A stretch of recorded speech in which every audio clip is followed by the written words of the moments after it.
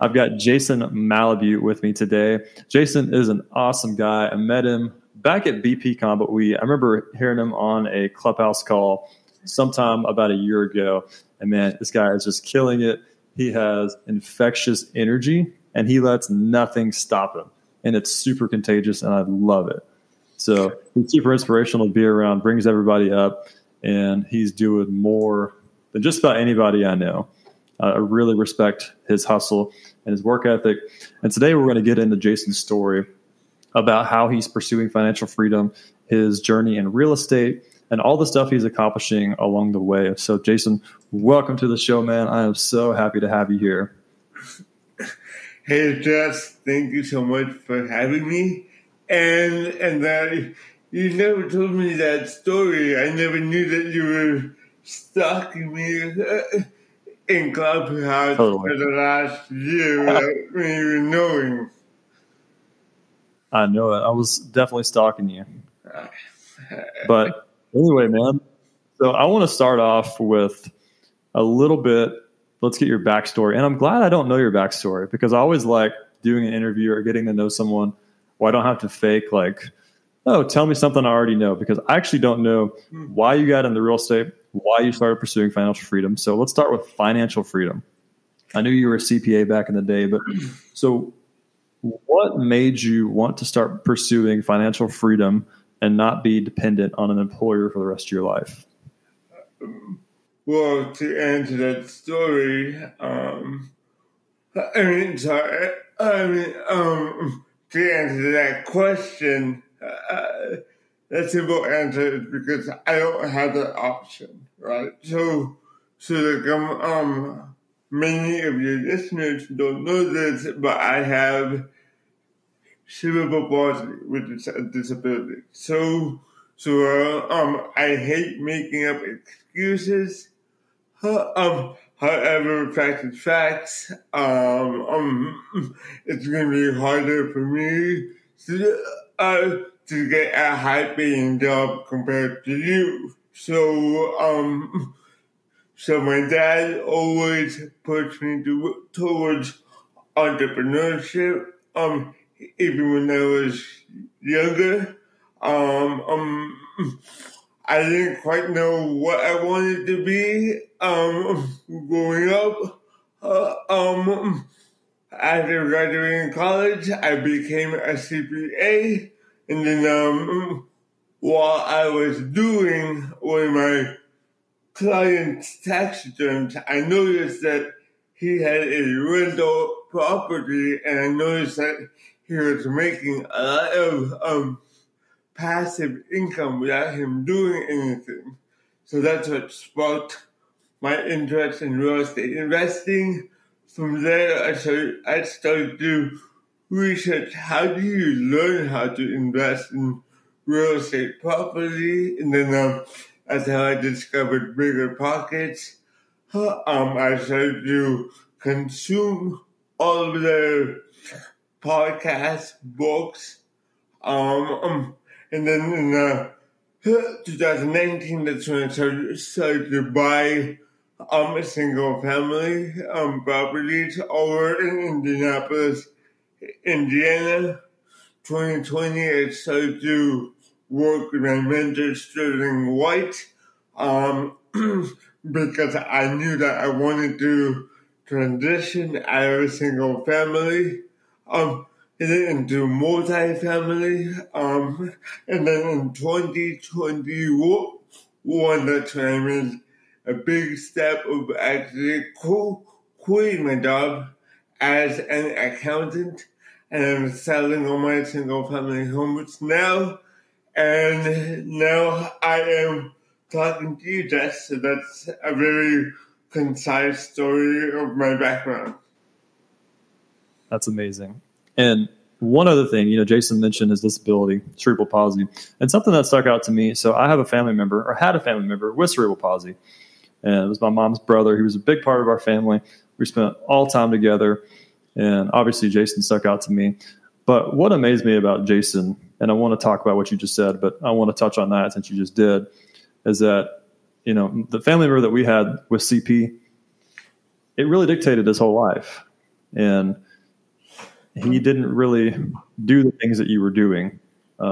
He was afraid to speak out. He was afraid to go out and do the things that you're doing. And the fact that you're doing it and you're asking questions in the middle of hundreds of people where other people without a disability are afraid to even talk up, to me, that's incredible. And it's inspiring for someone able-bodied like myself who's scared to stand up and ask a question or stand out in a crowd. I see you just crushing it, making me look bad, quite frankly.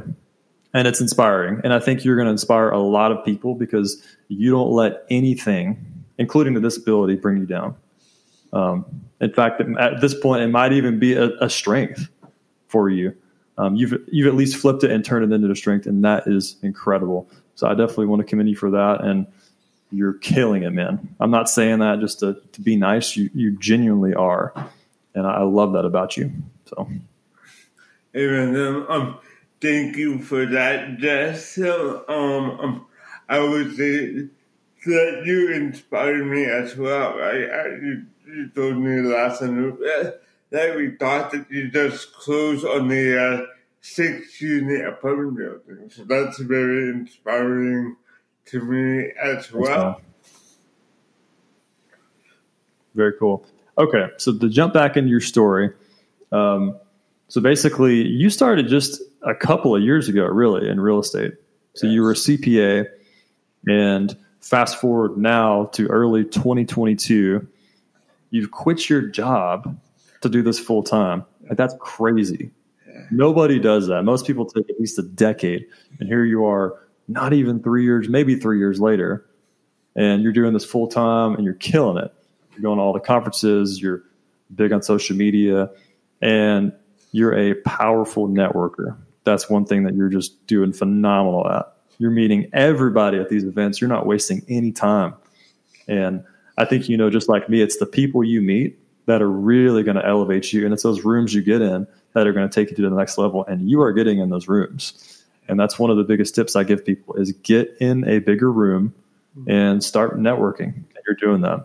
So you're doing a great job, man.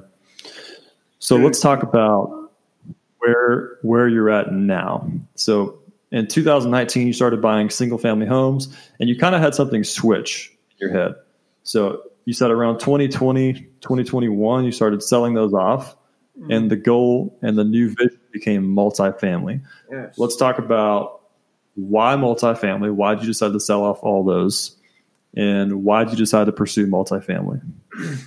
So I have one word for you, which is scale, right? Right. It's very hard to scale in the multifamily. I mean, it's hard to scale in the single family space.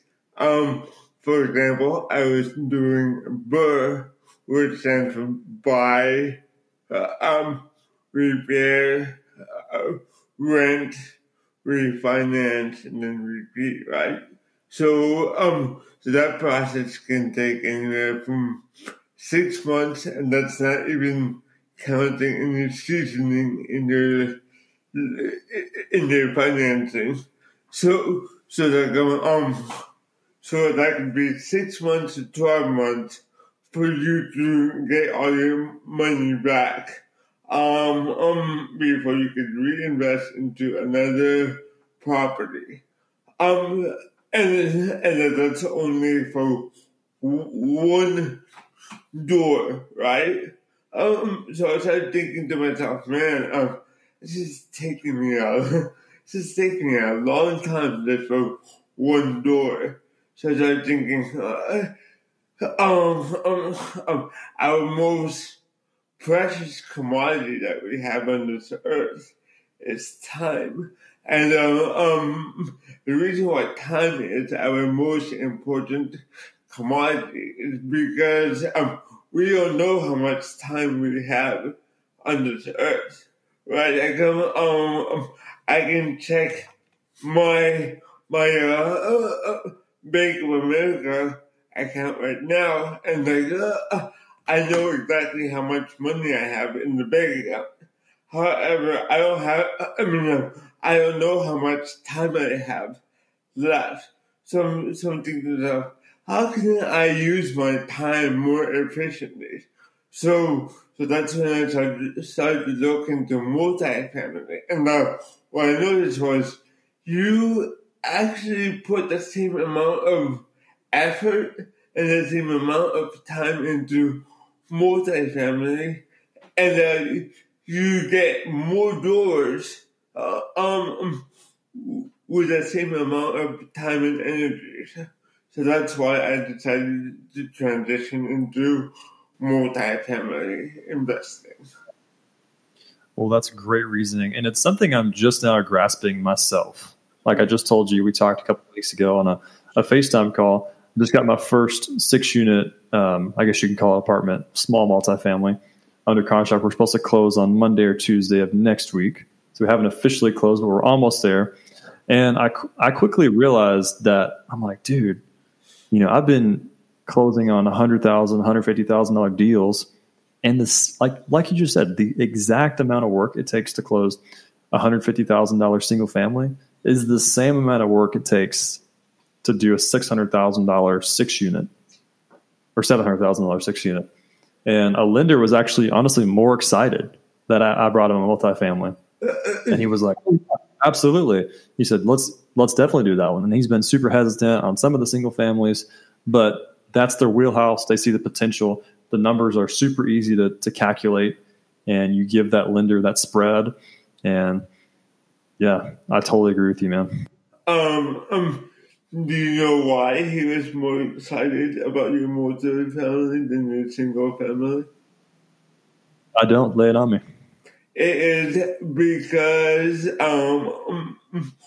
when they lend to you and your single family, they know that your single family is either 100% vacant or it's 100% occupied. So when the tenant moves out of your single family house, that means that you are automatically at risk of you defaulting on your loan. Compared to if you have a 6-unit apartment building or a 10-unit apartment building, even if one of your tenant moves out, you're still 90% occupied. If you have a 10-unit apartment building, so that is why with scale comes with more safety. We'll kind of progress in your story a little bit. So you've transitioned into multifamily. What does your portfolio currently look like? And then we'll talk about kind of where you're going and where you want to be. So please remember that I'm transitioning to single family to multifamily. So I'm selling all my single family homes right now, and right now I only have one more left, and if everything goes well, then by the end of the week, or maybe by the end of the month, I will have 0 single family homes left, and then I can have all my focus on the acquisition side of multifamily. I love that. So you're getting your laser sharp focus kind of dialed in. You're getting rid of the single family, and you're zooming in on, I think you said, the Kansas City market and then Indianapolis. Is that correct? Correct. We're looking in the Indianapolis and the Kansas City markets. We're focusing in the B and C plus neighborhoods of those markets, because previously we were looking at B and C class neighborhoods, but what I've noticed with the more experience I've had is C class tenants tend to be more of a paycheck to paycheck type of tenants, and there's more drama with those kinds of tenants. So that's why I'm shying away from those tenants, and I'm focusing more on the B and C plus neighborhoods, because those tend to attract more of like a middle class type of tenants Yeah. who are more stable. I think you're right on point, man. So why Indianapolis and Kansas City? Because as the listeners may not know, you live in Los Angeles. I mean, come on, man. It's one of the hottest markets in the United States. Why not in your backyard when you can just go, on a Tuesday afternoon and go drive over your property? Why somewhere in the Midwest? Why not LA? So,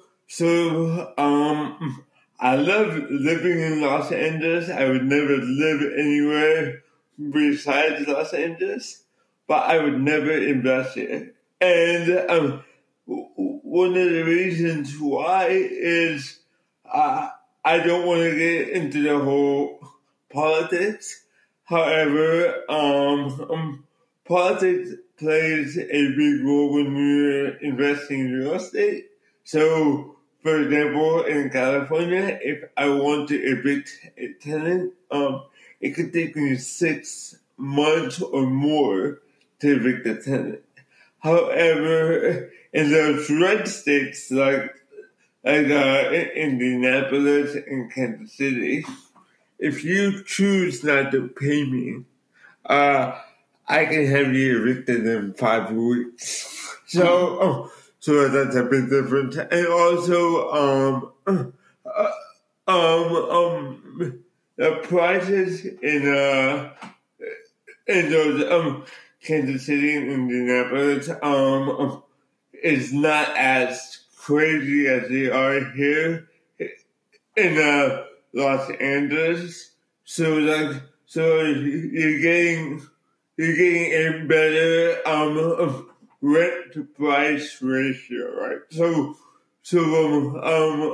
fundamentally in real estate, you try to look for a 1% rule. What that means is you try to look for a place where the monthly rent is 1% of the total purchase price of the property. So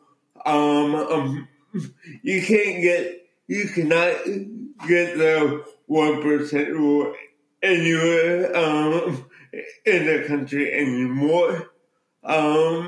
Because we are in a crazy market right now. However, in Indianapolis and in Kansas City, you can come pretty close. I think right now you could get 0.06 right now in those markets right now. Yeah, that's a good answer. And it definitely offers that out there in the Midwest. And I think there's a lot of merit in investing out there. And you made me think about, I've got a friend out in LA that does a lot of flipping out there, and they bought an off-market deal. Well, it came with an inherited tenant, and the tenant is not wanting to leave at all. They've tried cash for keys. Obviously, the eviction moratorium was extended. I think it's another till next year sometime, or at least the end of this year or something like that. There's more protection within Los Angeles County. And so they've got a guy, you're on hard money, which you're paying a lot of interest every month, and you've got that little bridge loan of 12 to 18 months, and they've got someone that still won't leave. And that's tough. To me, that's super scary. And you're right. Even politics aside, you have to step back and be like, okay, where is my money safer? Because if I get stuck in a property, maybe it's in LA or Seattle or Portland, and one of those states that's a lot more tenant protective, I don't want to get stuck with someone that has all the power, because they could essentially just take me down. Yeah. And also, another thing that you look for when you're choosing a market, I don't know what exactly is the stats here in California, because it's not my market. However, what I can tell you is a few of the indicators that we look at when we choose a market to invest in is the population growth, job growth, median income growth, and a diverse market, right? So, and both Indianapolis and Kansas City both meet those criteria. For example, I think back in 2010 to 2020, the United States population increased by, I think it was 9%, and Kansas City and Indianapolis is somewhere between that 8 to 10%. So they're going, you know that those markets populations are growing at the same pace as the nation's population growth. Also, you need to make sure that the job growth and the medium income growth is growing as well. And one of the things that I look for is to make sure that the median tenant income can support the growing rent. For example, if you are charging tenants $900 of rent, so then that means that they better be making at least 3 times that rent amount. So that's going to be $2,700 per month times 12 equals. I don't have my calculator with me, but that's how you determine if the market can support a strong rent growth.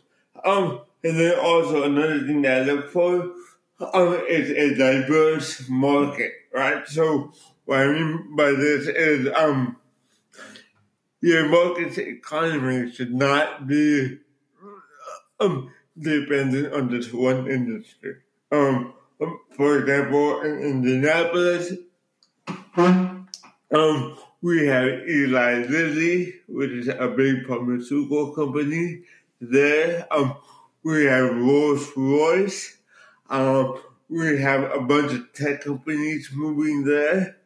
And we have a bunch of sports teams too. For example, we have the Indianapolis Colts and we have the Indiana Pacers. And all those things brings in a diverse economy, because what you don't want is you don't want to invest in a market like Detroit, which is dependent on the automotive industry. And when the automotive industry moved out of Detroit, it took all of the money out of Detroit, and that is why Detroit is where it is now.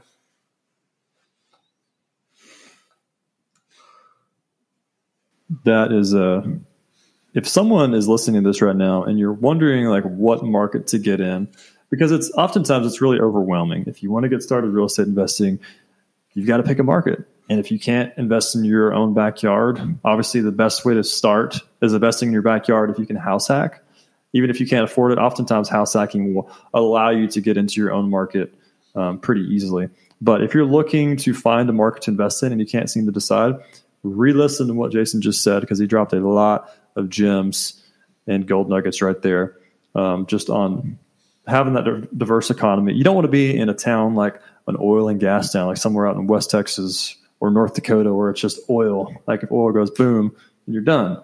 Like you said, a mix of tech, medical, nurses, everything. And that's really, really good advice. I want to talk about where you're headed. So we got the vision. You're selling off your single family homes. You're getting into multifamily. Where are you headed in the next few years? Let's just talk about maybe this year and next year. What does the rest of this year look like for you? Because you're very strategic in your moves. Yeah. So So we are focused on the acquisition side, right? However, with that said, though, we are sticking to our numbers. I've seen other investors uh, tweak their tweak their underwriting just to get a deal done. I've seen other investors use 5% vacancy. I've seen them use less than 40% operating expenses for a C vintage property just to make the returns look higher. And another thing that I've been seeing them do is they have been super aggressive on the cap rates, right?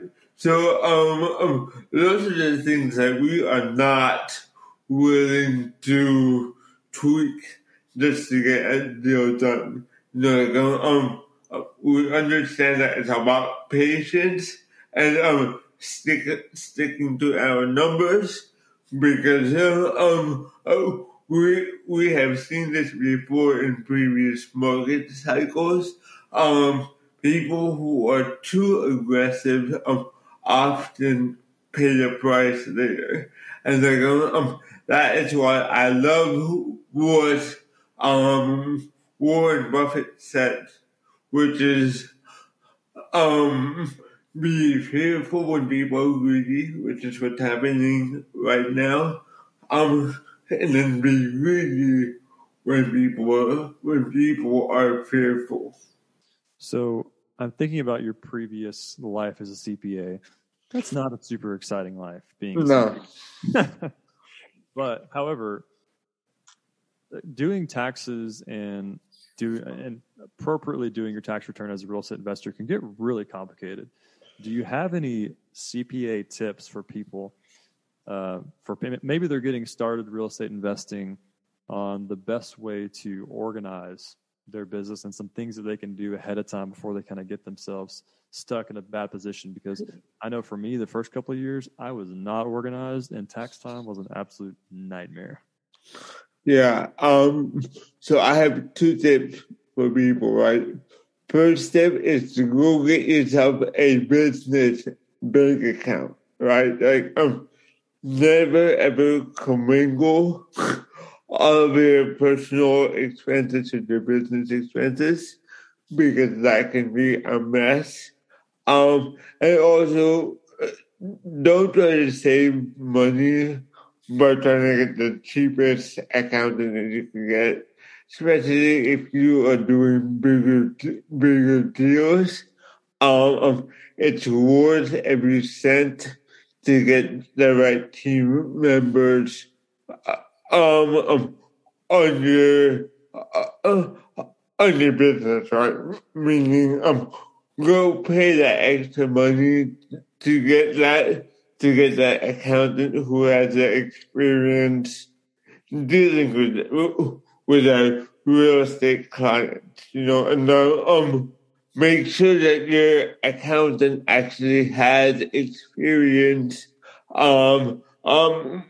working with the kind of real estate assets that you're investing in, right? So if you're doing multifamily apartment deals, you don't want to be working with an accountant who only has experience with real estate investors who are doing single family homes. So that's my tip. And also if you can do some of your own bookkeeping, or if you can hire somebody to go do your bookkeeping for you, your accountant will thank you during tax season. Absolutely. Hiring a bookkeeper is one of the first things that I outsourced about a year ago, and it has been the best decision I've made. It cost me a couple $100 a month to do it, but it's totally worth it. So let's say let's kind of stick on the tax note for a second, because that's something that most people getting started in real estate know nothing about.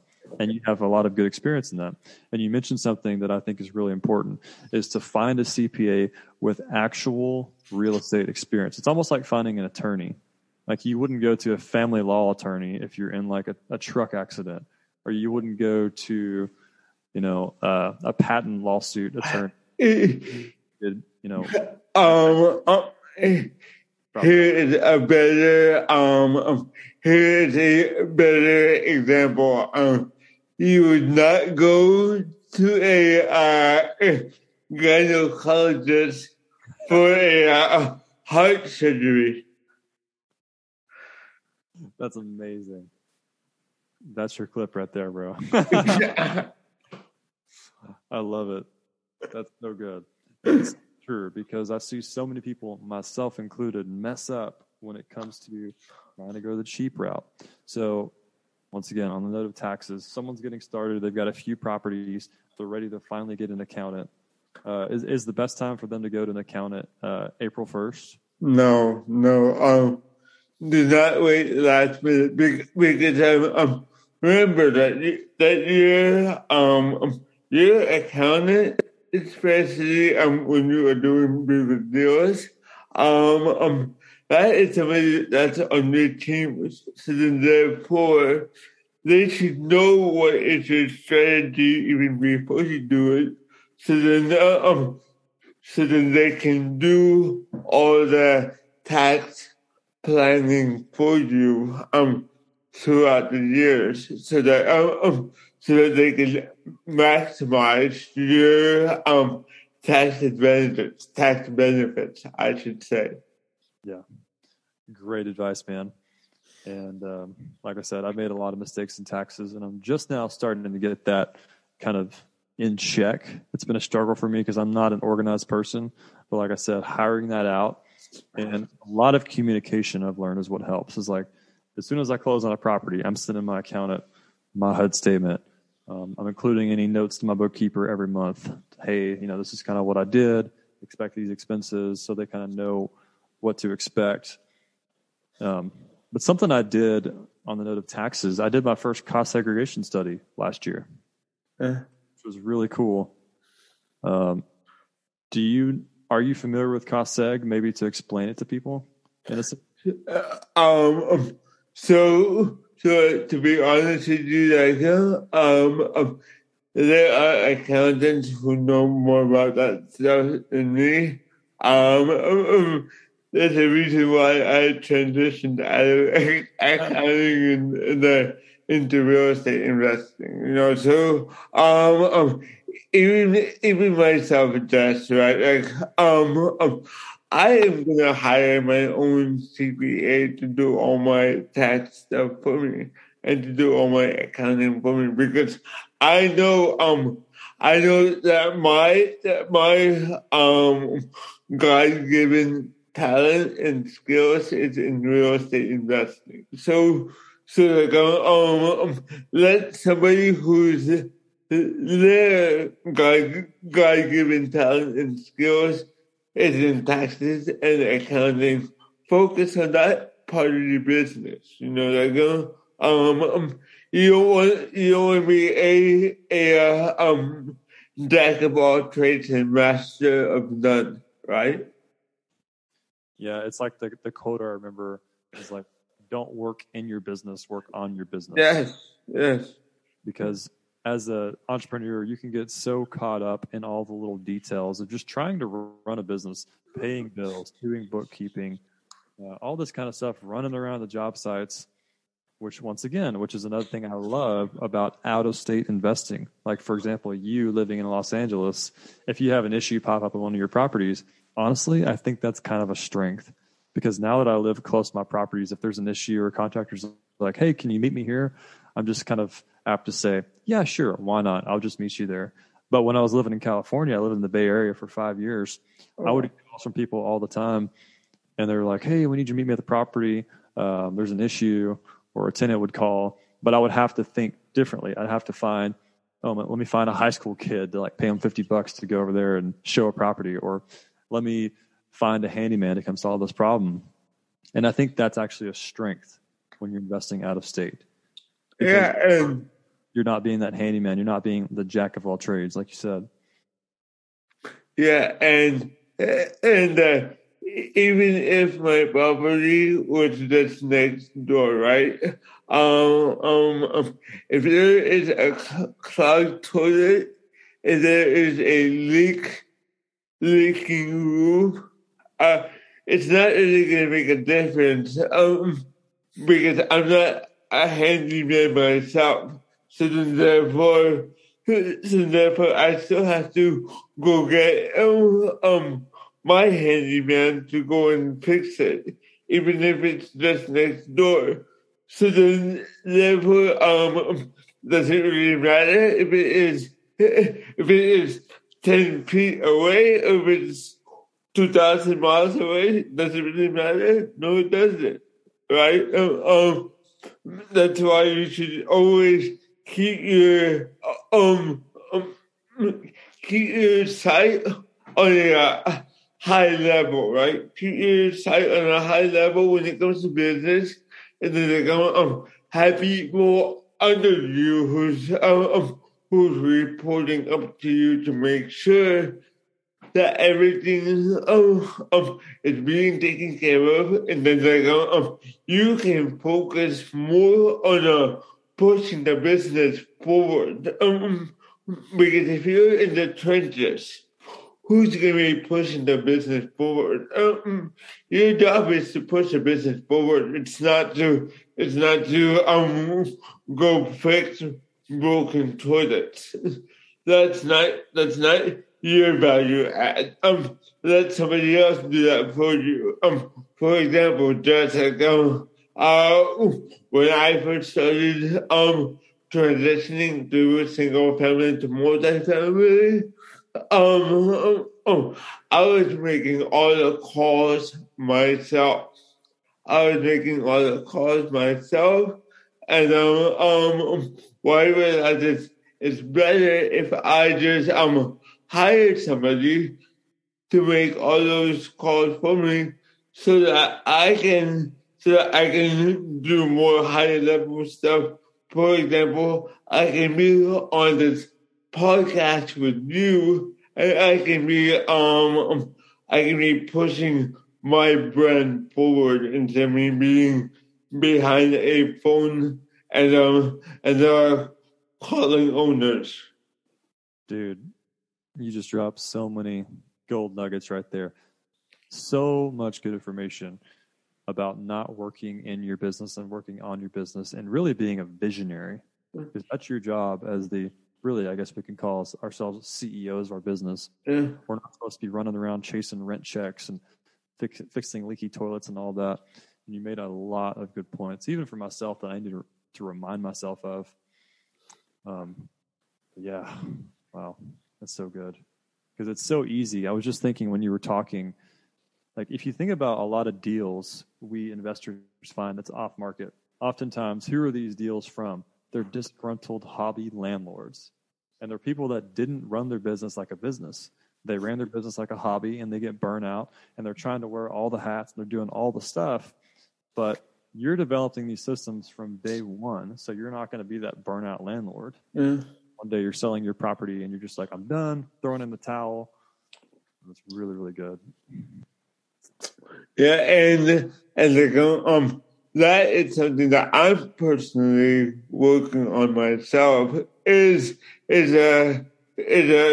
trusting people, and so that I can partner up with them. Because I grew up in a Asian household, Filipino culture. And I was taught that, you need to be careful when you are partnering up with people, because some people are going to take advantage of you. And trust me, that is always a possibility. That's always a chance that you're gonna partner up with somebody and they may not be a good fit for you. However, if you carry that kind of mentality into business, then you will never grow. You will never scale because you're scared to actually work with people. And real estate is a relationship type of business. And if you don't work with people, then you'll be nothing but a mom and pop owner forever. You mentioned personal brand and how I have come to believe over the past couple of years. I used to be the guy that never wanted to post on social media. I never wanted to do any of that because I thought, that's not for me. That's just kind of annoying. I don't want everyone to know what I'm doing. And then I quickly realized the power of using social media, of using Instagram, and how a lot of that stuff has actually gotten me deals. It's gotten me partnerships, and it's made me a ton of money. And as you continually build your brand, you post content, the best thing you can do is just document what you're doing. I think people complicate it. They think they need to come up with some crazy content. Like doing what me and you are doing right now. This is one of the best ways to build your brand, because then you get this long podcast clip that you can break up and put in the content. People can see what you're doing. They can see your story at a scale versus just going out and making 100, 200 phone calls and telling them the same story over and over again. And so I've definitely learned the power of personal brand. And you're one of the people that's doing it really well. Like you're building up a sizable Instagram following. And you're at conferences meeting people, and you realize the power of networking and building those relationships, because outside of systems, outside of all the stuff you're building, your team and all of that, it's the relationships that are really going to take you to the next level. And so I commend you for that. Yeah, because the type people don't understand, right, is that people do business with people. People don't do business with businesses. For example, right, look at Nike, right? Every time that you buy a Nike product, you don't buy it because it's Nike. You buy it because you saw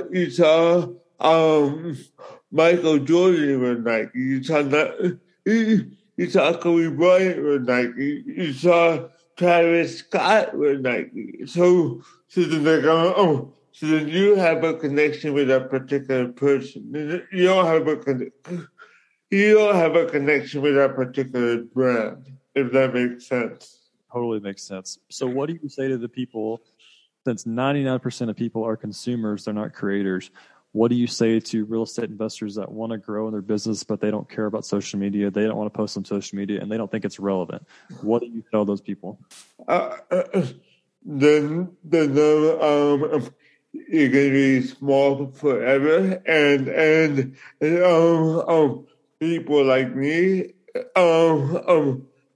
and also Jess, who is building their brand, it's gonna meet you at doors in the future, because people do business with who they know, and for people to know you, then you have to be more familiar with them. So I once read a study that said that it takes people 5 times for them to see you visually before they can recognize you. So by you consistently posting out content out there in the social media space, then you are creating brand recognition.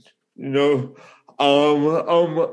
pretty sure now that when you hear Jason Malabute, you think real estate. You don't think accountants. You don't think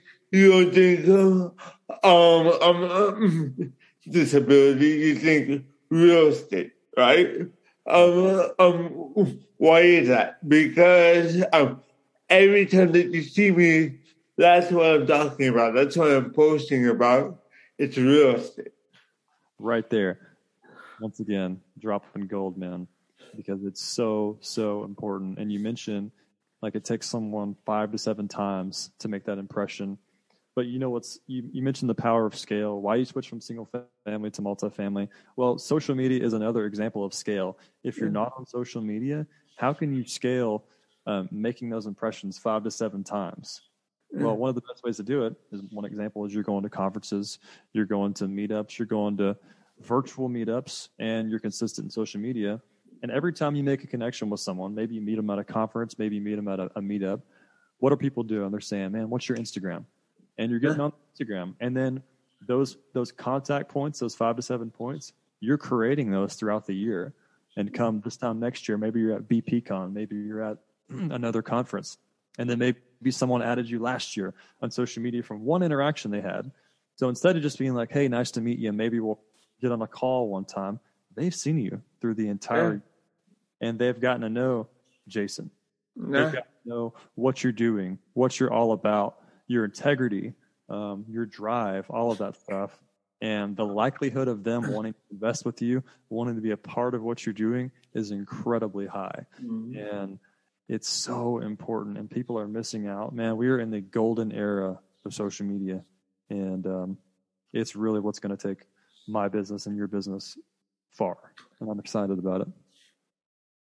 Yeah, and that is true because when I was younger, I was one of those weird kids who would never post their face on social media, right? I just thought that social media was weird. So therefore, I would always cover my face on all the pictures. But then now that I recognize how powerful is social media. So like instead of me consuming social media, let me produce content out there for people to know what I am up to, so that so that we can connect. You know, like if we have the same interests, then let's connect on social media, and then from there we can connect in real life, right? So like that's how we connected, right? Just like first you got introduced to me through Clubhouse, like you said, and then from there we connected on Instagram, and then we met at a conference, and now we're doing a podcast together. So it's a complete full circle, right? Now we've got to meet up in person outside of a conference. Exactly. Dude, that's so good. Man, I think I'm going to try to wrap it up here. We're a little bit over an hour, which is awesome. You dropped a lot of good stuff, man. I think people are really going to appreciate it. I could talk on and on and on with you because you've got a ton of knowledge and you're killing it. What do you got, like 5,000-6,000 followers on Instagram now? Yeah, I have about 5,000 followers on Instagram. It's a small account. Oh, whatever. Yeah. And it's going to snowball too. It's going to keep getting bigger and bigger. Yeah. And you're only a few years in, man. Like I started in 2017, and you're kicking my rear. I always tell people, you know, like obviously, one of my goals is obviously financial, right? We would be lying if we said that financial reasons is not one of our goals. However, just to wrap everything up, I would say my biggest why, biggest reason why I'm in real estate investing, why I'm in entrepreneurship, self-development, is because I told myself, if I can inspire, if I can motivate one kid out there, just one kid, who either has a disability or a kid who grew up in a neighborhood that doesn't have as much opportunities as other neighborhoods, they are motivated and inspired by me, and they say, instead of me being another basketball player, another football player, another rapper, another guy who's just like hanging out in the streets. You know what? I want to be a real estate investor. I want to be an entrepreneur. Because I saw Jason do it. And he is as flashy. He looks just as good as any rapper that I've seen on TV. I think that I have fulfilled my mission in this world. Dude, I couldn't imagine a better answer to wrap things up. That's so good. And what a strong why, because one of the questions people talk about is what causes people to give up. Of course, that Bigger Pockets question is what causes people to give up or never get started. Well, one of the reasons people give up is they don't have a strong why, and that's about as strong as a why as I could even come up with. Yeah. And one person is such an understatement, because you're going to inspire tons and tons of people. I know you've inspired me. You'll inspire a lot of people on this podcast and throughout your social media as you post some of this.